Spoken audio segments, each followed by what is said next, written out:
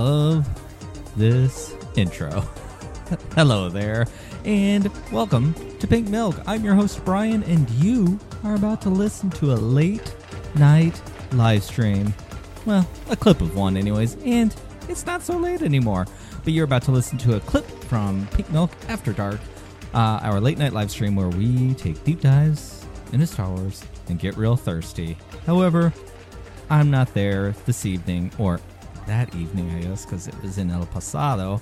And Chase and Em were there to hang out with you and the Steam Queens to talk about Leeta, Mon Mothma, Cyril, our little boy, BMO. Chapter 11, episode 11 of Andor was a real heartbreak of an episode. And they do a really great job of getting into that. Before and after, we're going to listen to the latter half per usual for this here podcast. So thank you for that. If you enjoy what they're doing, which I'm sure you will because they're great, head on over to YouTube. Look at Serving Pink Milk on YouTube. Subscribe to the channel if you haven't already, and watch the first half of that very wonderful live stream right over there. In the meantime, I haven't been able to talk about this episode yet, and I'm going to with my husband on Husband and Husband later this week. We're going to talk a lot about, I think, Marva and the grief of loss and how to process that and not being able to be with someone as they pass, as that was a reality for a lot of people this last few years during COVID, and I know that affected our family. So hearts out to everyone with that. I really liked this episode a lot. It was really, really heavy. And here we are, the climax, the last episode before the season finale, and I still don't know what the heck's going to happen at all. Let me know if you think anything over on Twitter at Serving Pink Milk, or on Instagram at Serving Pink Milk, maybe TikTok, or shoot us an email at shoot us an email at servingpinkmilk@gmail.com. And I don't know, if you're watching the video, you can possibly see this little Manscaped t-shirt that I'm wearing, and they're a sponsor of this here episode and the next several episodes, right before Christmas, right before the holidays, whatever it is that you celebrate. If you have a person in your life that likes to be a little trim, it's pretty great. In full transparency, my balls are pretty trim. Haven't been this trim in I don't know how long. And thank you, Manscaped. Check the show notes down below for a discount code of 20% and free shipping with code PINKBALLS. Let them know that we sent you there so we can get, a little thank you, Pink Milk. Until whatever, let's get into this episode. Listen to Chase and Em do some great stuff. Are you ready? Let's drink up.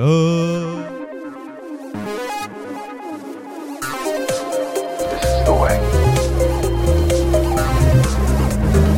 This is the way.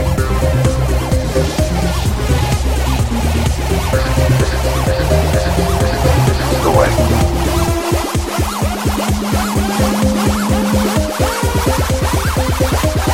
The way.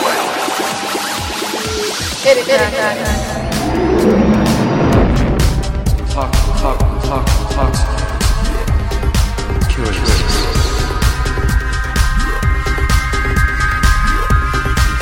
Talk.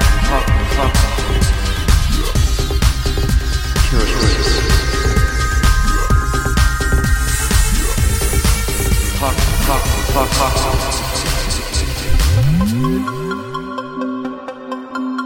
It's so good. I mean, she's just sitting there frozen in her fear and frozen in the enormity of her situation and frozen in this, it's just hopelessness. And it's so good. It's so good. So anyway, sorry, I guess we're going to go into Mommy Mothma now. I said, do you have anything before, but works for me. Okay. Well, do you want to kind of bring up this idea about me and Brian were talking on the group chat, our little GC, and we were kind of talking about the nuances of Leeta and Mon and Vel and the whole Changeling connection. And and sort of like it's a fascinating thing to detangle for a lot of different reasons, and I'm really excited to see where that ends up going because there's so many like things at play. But two of the things that we talked about that were at play is like generational gaps and cultural shifts and where those come into play with these three characters. So do you want to give us any opening thoughts on that, Em? Yeah, I think it's fascinating that we have this character of Mon who has repeatedly expressed, you know, distaste and distance from the traditional aspects of her culture while her daughter is doubling down. Like it's very Yup. like, you know, daughters of feminists love to play with dolls. Like Yeah. you know what I mean? Like this Yeah. is definitely something that I've encountered in my life, like, you know, especially, you know, being a daughter. Mm. Um, you know, and it's really interesting how like you know, Genevieve's performance is so subtle and it's like, is she bewildered? Is she bemused? Is she upset? Is she worried? Like it kind of like you kind of get a couple of seconds of thinking of like, you know, she's kind of thinking like, did I make a mistake in not taking Darvo's deal? Because it's like because it's kind of like, well, you know, this is something that Leda wants. Like Yeah. Leda might want to jump, you know, feet first into Chandrilan tradition. Yeah. Maybe she wants to have an arranged marriage. Maybe she wants, you know. Yep. And it's like I for think all of Mothma's convictions, you know, that are based around her own experience of like not having a choice in who she married and it kind of really messing up her life, you know, it's just like there's a real tension there, you know. It's like Mothma has her own convictions and her own experience and she feels like that is enough to inform her, but at the same time she's getting all this external feedback about, Yeah. you know, maybe that's not something that she has to cling to. Maybe that's not an important thing for her. Maybe that's not the best thing for her daughter. Yeah. Yeah. And also, it'd be interesting to hear.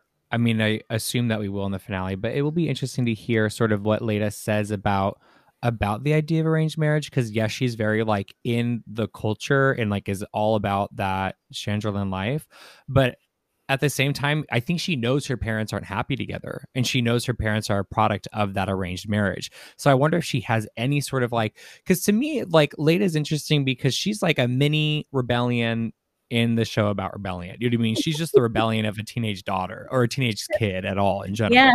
Yeah.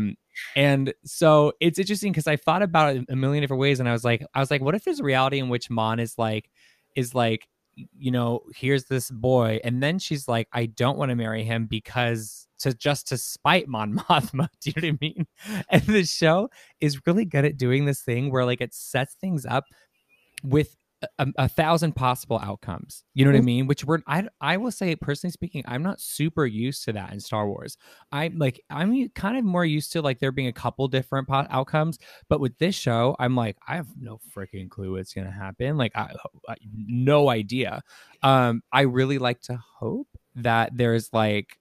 I really, what I would love more than anything, which will not happen, so I'm just going to pontificate for a second, please indulge me, is I would love if Mon Mothma was just like, listen, like, because I think there's some of the angst that Leda has towards her mom is that like she knows her mom's hiding something. So what I would really love, even though it would completely endanger her, is I would love if Mon Mothma could just be like, talk to her kid like she's an adult, because she is, you know, for all intents and purposes, a full grown person. Like she's a human being. And I would love if she would just like would level with her and be like, hey, you know what? Like there's this thing happening and this person asked you to do this and I want to be completely real with you. Like if you want to do it, it's your thing, but like don't this, but I'd regret doing it and here's why. And like, you know what I mean? I wish she could really just be real, get real with her daughter, because I think it would also heal a lot of the hurting that Leda has. You know what's really, you know, listening to you talk about that is so, it really sort of lays bare some of the like meta storytelling that they've been doing, because you know, I feel like one of the things that's telegraphed from the very first scene of of us seeing Lita with Mothma is, that that's not going to happen. Yeah. Like, their relationship is so combative and hostile, and her daughter holds her in contempt, Yeah. and you can't have those kinds, like, we sort of all instinctively know that kind of vulnerability and those kinds of open, honest conversations cannot take place in an environment where that's the relationship, right? Yeah. That's a really good point. Like, there's just like, it's like that thing where it's like, if you're living in a place of resentment, like everything that person does that you're resentful towards is just going to piss you off. Yes. Even if it's the best of intentions, if you're in a place of resentment, it's like, ugh, it's just the most toxic place to be. It's so, yeah, I think it's a great point. And go ahead. That's why it's so brilliant that they did that, because it's like, right away from the beginning of the story, it's like, this is going to be a train wreck. Like, there is no healthy way of resolving the conflicts. Like, it's basically telling you, like, right away, like a big neon sign, right? Yeah. And what do you think that's a product of? I mean, obviously it's a product of sort of like the culture, the Changeling culture. It's also a product of sort of like family dynamics. But do you think there's any, like, I mean, there has to be part of it too that's influenced by the Empire. I mean, obviously through like Mon Mothma's response to the Empire and sort of like positions that she has been put in, positions it's put her marriage in, positions it's put her in as a mother. Like there's also like sort of like a product of their time element to it too, right? Yep. Yes, absolutely. Well, and I would go back, to what you were saying about how you think that Leda senses that Mothma's hiding something. Yeah. And it's like, that doesn't foster healthy relationships either, right? Yeah. So you're right. Like, this so much of that relationship is a product of its environment, and I think that that's another reason why we're getting such strong visual cues in the show, from Mon Mothma's apartment, which looks like prison. Right. It looks like, and we rarely see her out of it, right? I mean, she's stuck in that box. I mean, she really is stuck in that. Yeah. It also gives me a lot of like Doll's House vibes, kind of. Do you know what I mean? Like, there's some Doll's House energy to this, and I'm just kind of putting it together, but there is, right? You're right. Also, Jessica Chastain is going to be starring in a reimagined production of A Doll's House on Broadway, which I find to be very exciting. Isn't that exciting? That is so exciting. Very exciting. I love Jessica. I do too. Okay, I so love I have her almost as much as Oscar Isaac loves her. Oh my God, that's a lot of love. There's a lot of love to go around between all three. I love it. I was going to ask you sort of like how you relate to, well, you're also a parent, your daughter and your parent. So how do you relate to, I guess, either party in terms of Leda or Mon Mothma as a queer person?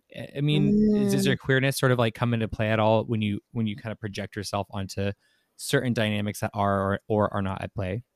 Oh my gosh. So much of what we've just talked about. I mean, like, having to live in secrecy, like having so many things about, I mean, having a queer childhood is a trip. Like, it's a whole other traumatic trip. Yeah. Because it's like, you're surrounded with like, compet and heterosexism and like, and all this stuff and all these expectations and, and on the inside, that that's not the life for you. It's like everyone around you is talking to you as if you're going to have this like, straight, cis relationship, and a minivan and 2.5 kids and a white picket fence. And you're just like, sure. My half child is my favorite. Like, it's like you have to just kind of play along. And there's a lot of secrecy and there's a lot of bucking expectations and and also on the opposite side, there's, once you're out, there's a whole other set of expectations that happen. And your parent is like, can be sort of thrown into, like, the problem is that so many queer people are born to straight people, right? So you're only like, if you're a queer person born to a queer person, you're super lucky. Like, that's like one of the But Yeah. like, yeah, so it's like your parent doesn't know what to make of you, and like, and it can be such a, it's like the weirdest, honestly, the weirdest feeling to me was like knowing that my mom was going to PFLAG meetings. What's a P flag meeting? You I'm tiny sorry. baby. No, no, no, I'm it's sorry. so PFLAG stands for Parents and Friends of Lesbians and Gays. Oh my God, slay. Yeah, and it was like support groups that would meet in like church basements and stuff like Oh my weekly in different gosh. communities. And it was for like parents and friends of lesbian and gay people to Yeah. come together and to talk about their feelings in a safe space, and Huh. also to, but like the purpose of it was to cultivate like allyship, like Yeah. like like there wasn't any of this, like, I mean, obviously if parents had distress, they were allowed to talk about that, and it's also good because it gave them a space to process that stuff Yeah. away from the queer person in their life, so that they wouldn't be sort of dumping their negativity on a queer person who did Yeah. nothing wrong but besides exist, like you know what I mean? Yeah. But I yeah, do. that's what PFLAG meetings are. I just, you know what? I think it's such a great sign that like you don't know what that is, because it's like Mm. 15 years ago, like 20 years ago, like everyone in the queer community like knew what that was. But I guess now Oh it's not yeah. necessary because, you know, rather than having these little pockets of like hidden support groups, people are expected to take on the mantle of allyship using just like, Yeah. the resources that are around them, you Yeah. know, and yeah, and I think that means that there's this kind of openness that exists, and it's sort of easier for people to make the transition into being allies if that's something that they need to do as part of their life journey. Yeah. So I think it's a good Ye- thing. Yeah. No, and also I'm grateful to hear about it. So thank you for explaining it, because there's, I try to be as informed as I can on all queer history, and I've just never heard of that. So thank That's you for. very obvious. So Chase, like, so much about queer history. Like, Oh, that's very nice. Thank you. no, it's That's very obvious. nice. So you're very knowledgeable, and it's really, yeah, it looks good on you. Thank you. Well, thank you very much. I appreciate it. I was gonna say it kind of brings up another sort of it's related to kind of what we were talking about before. It's this idea when we were talking about like it being meta. It's like even if you're born into a home that's like super inclusive and super, and a super allied family, and as a queer person, like growing up, maybe you felt very supported by your family, but there still is, like you said, the compet world, and there still is. I'm not calling heteronormativity the empire, but for this analogy, it's like there are or maybe I am but there are factors at play outside of the home that Mhm. still sort of like affect that, those traumas and those ways of growing up. And also, yeah, I mean, 100% sort of just the rebellion and not extremism in terms of like Cyril, but extremism in terms of like self extremism, where it's like, I really was adamant that I wasn't queer and that I wasn't for a very long time. And then once I turned, 17, 18, and I started to kind of really accept that internally, then I was like, only queer. I was like, I am queer. I am gay. And it was like, and then it was like, it's just so funny looking back on it. It's so cringy, but funny and funny in a cringy in a fine way. But it's almost like you go to the whole other side of the spectrum, but with that side of the spectrum, there's even more expectation. Like if like when I decided to like be the queerest I could, then I also found there'd be even more like just as much expectation, I guess, on how to perform and how to act and what was okay to do as a queer person, what was okay to like, how it was okay to whatever. And then it's kind of like the finding the balance between the two. And it's interesting. It's going to be interesting to see if Leda is doing this as a reaction to her mom or maybe her dad, but it's interesting. It's gonna be interesting to see if it's as a reaction or if she organically, naturally, authentically really likes the culture. You know what I mean? Like really likes sort of Changeling culture. And if she's just genuinely interested in it, but based off the eyes she was giving her mom during it, I'm like, I don't think she really, I think she's doing it. I get the spite energy. Do you get the spite energy or no? I do get this bad energy, and I also felt like the chant was kind of sinister. There was a dark side energy to that. Yeah. Mm-hmm.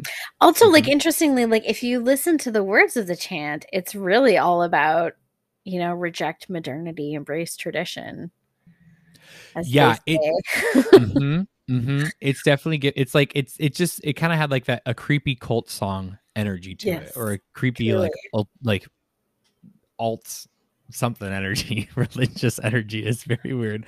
Um, do you think that people will be doing this chant on the Changeling Halcyon Starline? Maybe. Oh no, that'd be Everything with Shangela, I'm like, it's under a microscope for me. I'm like, we're doing this authentically, right? We're not product placing anything. Because I did notice, I have to say, I noticed Mon Mothma like drinking out of her like Changeling glassware. I'm like, they sell that on the Starliner. Okay. Um.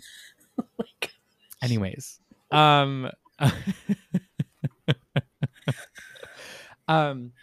Okay. So yeah. So we're kind of talking about the rebellious side to it.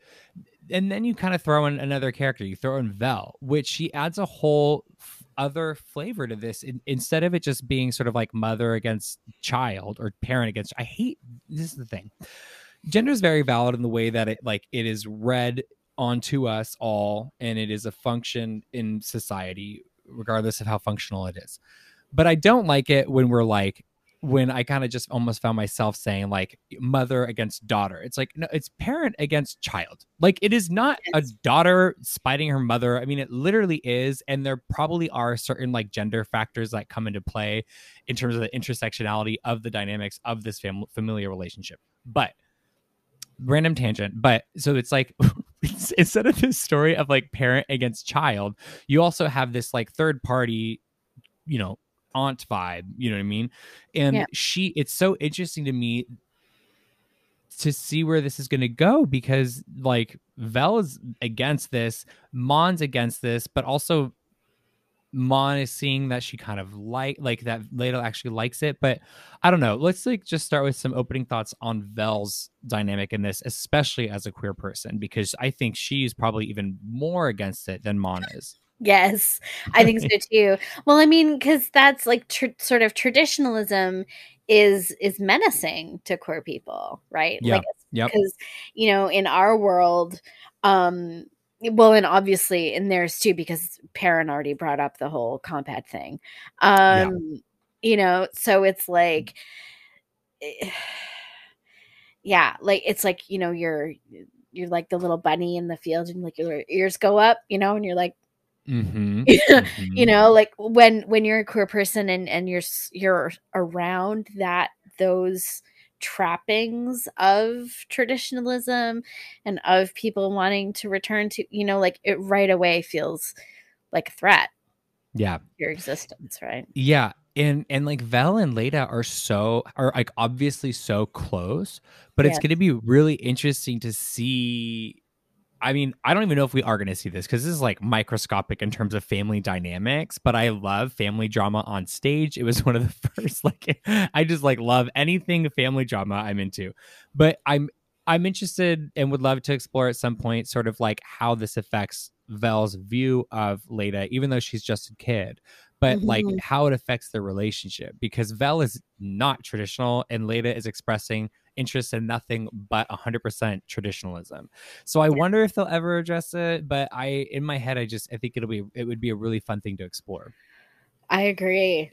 Like, Because it's also like as a queer person, there are queer people in my family where it's like, it's kind of a similar thing. I mean, Thanksgiving holiday, for those who have dinner next week or the week after, it's a similar vibe, or any holiday dinner, any family gathering. It's like there's certain people in my family that I don't talk to about specific things as a queer person, because I don't want to hear their points of view on it, because I know they tend to be maybe a little bit more traditional, like Vel might feel towards Leda. You know what I mean? It's like, so I wonder if it's going to be like, we are not talking about that, or it's going to be like, Vel breaks down this, like pulls down like a screen and just starts teaching Leda everything that's wrong with like traditional Changeling culture.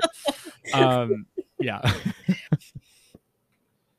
I also will have to say, I was like, tried not to laugh, but since I guess I brought up the Halcyon, I try not to. I genuinely try not to bring it up. But like Alan's like, everyone started braiding circle. Liam said, all your arranged marriage needs on the Halcyon. That's funny. It's pretty good. Yeah. So, do you have anything else to say about sort of Vel's playing it as a queer person? I don't, other than she's a queen, and She I want really more of is, her. isn't she? Yeah. And I love watching her on screen because normally I'm not really for the Ice Queen thing, but It looks good on her. it does look good on her. It Yeah. really does. It really does. I think that well, I don't know. I'm trying not to get into speculation. I know we don't love speculation. Really, all you want. Well, I'm just trying to think of what else is kind of going on in this episode that felt super queer to me, except for Cassian and Melshi. The more I think about them, the more I'm like, they need to kiss once, just to see what the vibe is. I really love the whole idea with them, though, that they really kind of take the rebellion into their own hands in a bigger way because of their experience on Narkina 5. And because they both escaped and were like, did anyone else get out? Like, if we were, like, they take on the responsibility as if they were the only people to escape. And Yep. that is like one of the most heroic things I've seen people do in Star Wars. Yes. Yes. Oh. And the fact that Cassian was able to go back and get his stuff and get the manifesto. Yeah. Yes. I can't wait for Melshi to read the manifesto. I know. I can't wait for them to read it under the covers together. Yes, exactly. Like, what's your favorite part? Yes. Yes.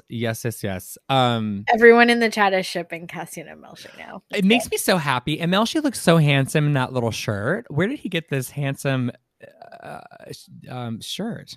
People are saying that Cassian picked it out for him. Yeah, there definitely needs to be some Cassian Melshi fix. I want to. Yeah, and fan art. About, like an awkward handy on the beach. Like, yes. Please. Well, I don't know how good. Well, I know who would be giving it. That's all I'll say, because someone's hands are out of commission. As we learned in the first scene of this episode. Yeah, not Melshi's bloody hands, but Cassian can make do. Okay. I'm trying to think. I'll ask the Seam Queens as we sort of like wrap up our concluding thoughts on this episode. Seam Queens, what are some moments of this episode that we haven't talked about yet that we want to bring up?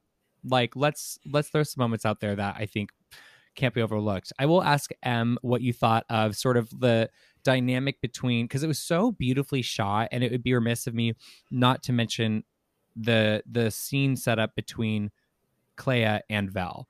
Like, just the way it was shot and the way it was, again, written was so incredible. So do you have anything to say about that?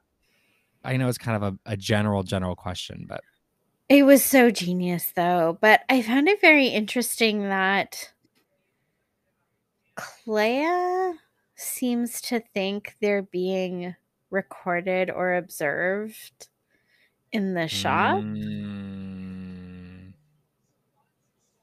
Because it's like, why did... Possibly. Because, like, why did they need to talk in code when it was supposedly just the two of them in the shop? Oh my God. Also, that is something we have to talk about this episode. The talking in code in general throughout the entire episode was amazing. So amazing. The conversation between Luthen and Clea was insane. That was like one of my favorite Star Wars conversations I've ever heard. Yes. So good. I can, like, this is one of those shows. This is a no phone show. Like, you cannot be on your phone when you're watching the show. You have to give it 100% of your attention. I completely agree. And like that conversation was a perfect example of where that pays off. And anytime I get distracted once, I rewind like 5 minutes and I just get back right into it. So when you bring up this idea of Clea being, or the shop being monitored, do you mean by the Empire, or do you mean that maybe Clea and Luthen have like another person they're answering to. I don't know. Kind of, but that's again the beauty of this show, girl. I don't know how they do it, but they really like leave everything open ended in the most satisfying way. Where I'm like, anything can happen. Anything could happen. Yes, but that's what's so great about espionage type shows, right? Yeah, that's a good point. It's very The genre future is specific. always an enigma. Yep. Also, I'm with Hope. I definitely thought Cyril was going to unalive his mom. Like, I thought that was for a split second, I thought that was happening this episode. I still kind of think it's gonna happen. Yeah. Not gonna lie. I mean, I get that Cyril is like a very endearing character to a lot of people, and I would never try to take that from them. But for me, it's like I have like never liked him, and like he's so clearly being radicalized in the worst way. And like when he was having that Zoom call, it's what I'm calling them. I'm sorry, I know it's Star Wars and there's hollow, alternatives to Zoom, but Oh, whatever you want, it's fine. thank you. But when he was having that call with Brian's guy, the redhead, what's his name? Do we know? I don't know. It's an odd name. It's a very Star Wars name, and that's probably why I can't remember it. But but there was such a vibe to their conversation that is like incels validating each other on the internet. Like in the fact that it happened through like a hollow conversation felt very intentional. It just felt like incel behavior on a messaging board where it's like validating the other one's like radical thinking and providing information to like to amplify the situation and to give action to the thinking. You know what I mean? In a really scary to way. make things worse. Yeah. Yeah, absolutely. I think that I would never look, okay, we all have blorbos, okay? And I would never try to take anyone's blorbo away from them. But I think what some people interpret from Cyril as like harmlessness, I interpret as like very sinister. Like just because he's quiet doesn't mean he's not violent. Does that make sense? It does. Some of the most violent killers in movies are very quiet. Michael Myers, Jason Voorhees, very quiet, angry men. It's like because the thing is like honestly, I feel like the scene with Dedra is really supposed to indicate to us that he is not an okay person. I agree completely. And she performed that so well. That's a moment in this show where it's kind of like it's shorter. It's not insignificant, but it's short.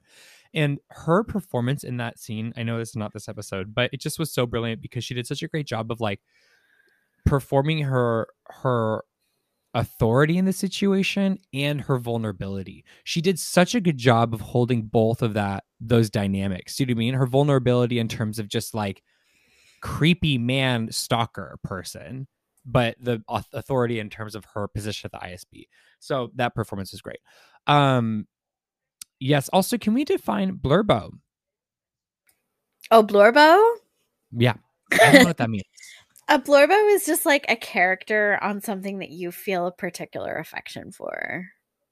Okay, great. But it's not like a problematic fave. It's just like a character you love. No. A blurbo can be like an actual cinnamon roll, like someone who is actually very sweet and adorable. Oh, I thought you meant a literal cinnamon roll. I was like, okay. Oh, you don't know what a cinnamon roll is either. I'm using too much slang tonight. I'm using too many niche terms. No, this is great. I'm learning. I have my pen. I'm taking notes. A cinnamon roll is a character who is like completely sweet and adorable through and through and has like no there's no danger to them, there's no menace. Like they're just like completely, a good example of a cinnamon roll is Fluttershy on My Little Pony. Friendship is Magic. Okay. Yes.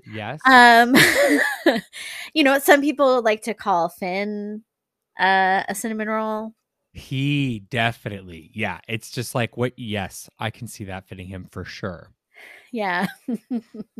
Okay, so a blurbo is it's the same as a glup glut shit. Well, Blurbos can be Glepshidos, but like Glepshidos tend to be like very obscure characters that like only appear in the background. Right, like the But a background. Blurbo can Okay. also be like the main character or like a secondary character on the show. Or a But sentimental. yes, Blurbos can absolutely be Glepshidos, 100%. Perfect. Okay, great. Yeah, Will says that this convo, along with current events, as in the destruction of Twitter, are making him have Tumblr feels. You know, I would agree. I miss Tumblr a lot. I was on it for years and years and years of my life. I got off of it. I got back into it at the height of the pandemic, lockdown era, and then I got back off of it. And what's your experience with Tumblr? Yeah, I had a Tumblr that I used a lot, like back when I was in Australia, like a long time ago. And I left it behind for a really long time, but I recently have restarted on Tumblr because so many of my Relo friends have migrated to Tumblr with the recent purchase. of Twitter. That big old purchase. Yep. Okay, well, I'm just gonna scroll through here and see if there's anything else that like the Steam Queens suggested we bring up that we hadn't. Oh, Linus Mosk, by the way. Molly and Allison came through with the Yes, Linus Mosk, that's just so that we're all name. there. Yeah, I don't know. I'm really excited. I know Brasso that we remains- haven't really touched very much on the passing of Marva, but I think that Tom and Brian are going to be addressing that in H&H. So they kind of like put a pin in that for us. Thank you. Yeah, no, I honestly meant to bring that up at the top, so thank you for bringing it up. They're going to be talking a lot about sort of like the grief in this episode because there's a lot of it, and there's a lot of grief and mourning, and it's going to be really interesting to see how that comes to fruition, or like what the different payoffs are going to be with that, because it's pretty intense. I have seen some people speculate that Marva maybe faked her death with the daughters of Ferrix as a part of this master plan. I don't ascribe to that belief, but because I don't think she would let B2 think that she was dead if she wasn't. Yeah, wow, that droid makes me cry really hard, and I don't like it. It's really good. It's really good. I love how I really see when I'm talking about how like sort of Star Warsy that is, what I'm referring to specifically is the way that Star Wars has always had this great irony in which the robots are some of the characters that are most trenchantly humane. Yep. And how they express like it's hard to explain. It's like they express these sort of human qualities, but in such a pure and straightforward way. Yeah. You know, it's like them being droids, it's like you kind of expect them to be two-dimensional, which sort of gives them this freedom to really only explore like a handful of emotions, but to their fullest extent, right? Yes. It's like, you know, the neurosis of C-3PO and absolutely, and the audacity of R2 and the chaos of Chopper and, you know, the sort of whimsy of BB-8 and you know, like, and then you have the sort of unfailing loyalty of B2 Emo. Yep. You know, what was it's just this so ironic. It's very sort of delicious irony that it's these characters that are straight up like constructs and robots who evoke such strong emotions in humans and can develop these great relationships. Absolutely. And even AP5 from Rebels is like, he to me was like such a great representation of like of wonder and possibility, and like just sort of like when he started singing Girl. That is such a great Star Wars moment. And he represented a very specific human, like a euphoric human emotion that like none of the other droids do. But yeah, I agree. I mean, the way that they're so great. Droids are so great. And honestly, that's why I really hope we do get some sort of droid rights thing going on, because I would love for that. And I think that you have a great point in calling it, the great irony of Star Wars. But I do hope one day we do get a little bit of droid rights. That'd be great. And I'm back. Thank you, Chase. Thank you, Em, for that. Per usual, you two are amazing and spoke to things much better than I probably could myself. And also, thank you for letting me miss this episode. I had a holiday party to go to for work, so I was drinking with the coworkers, rootin' tootin', having a good time. It was a lot of fun. So thank you. Happy holidays to everyone. We have Thanksgiving coming up here in the States. So, happy Thanksgiving a little early for that. I hope you are with a family of some sort, whether that's a birth family or a found family. I hope you're going to be able to be with some people there. And until next week, you can follow the show at Serving Pink Milk on Twitter, on Instagram, sometimes on TikTok, and we also just started a Hive, which so far it looks to be pretty great. And also don't forget about Spaces. Until then, thank you for listening, and I will see you later in the week. Let's drink up.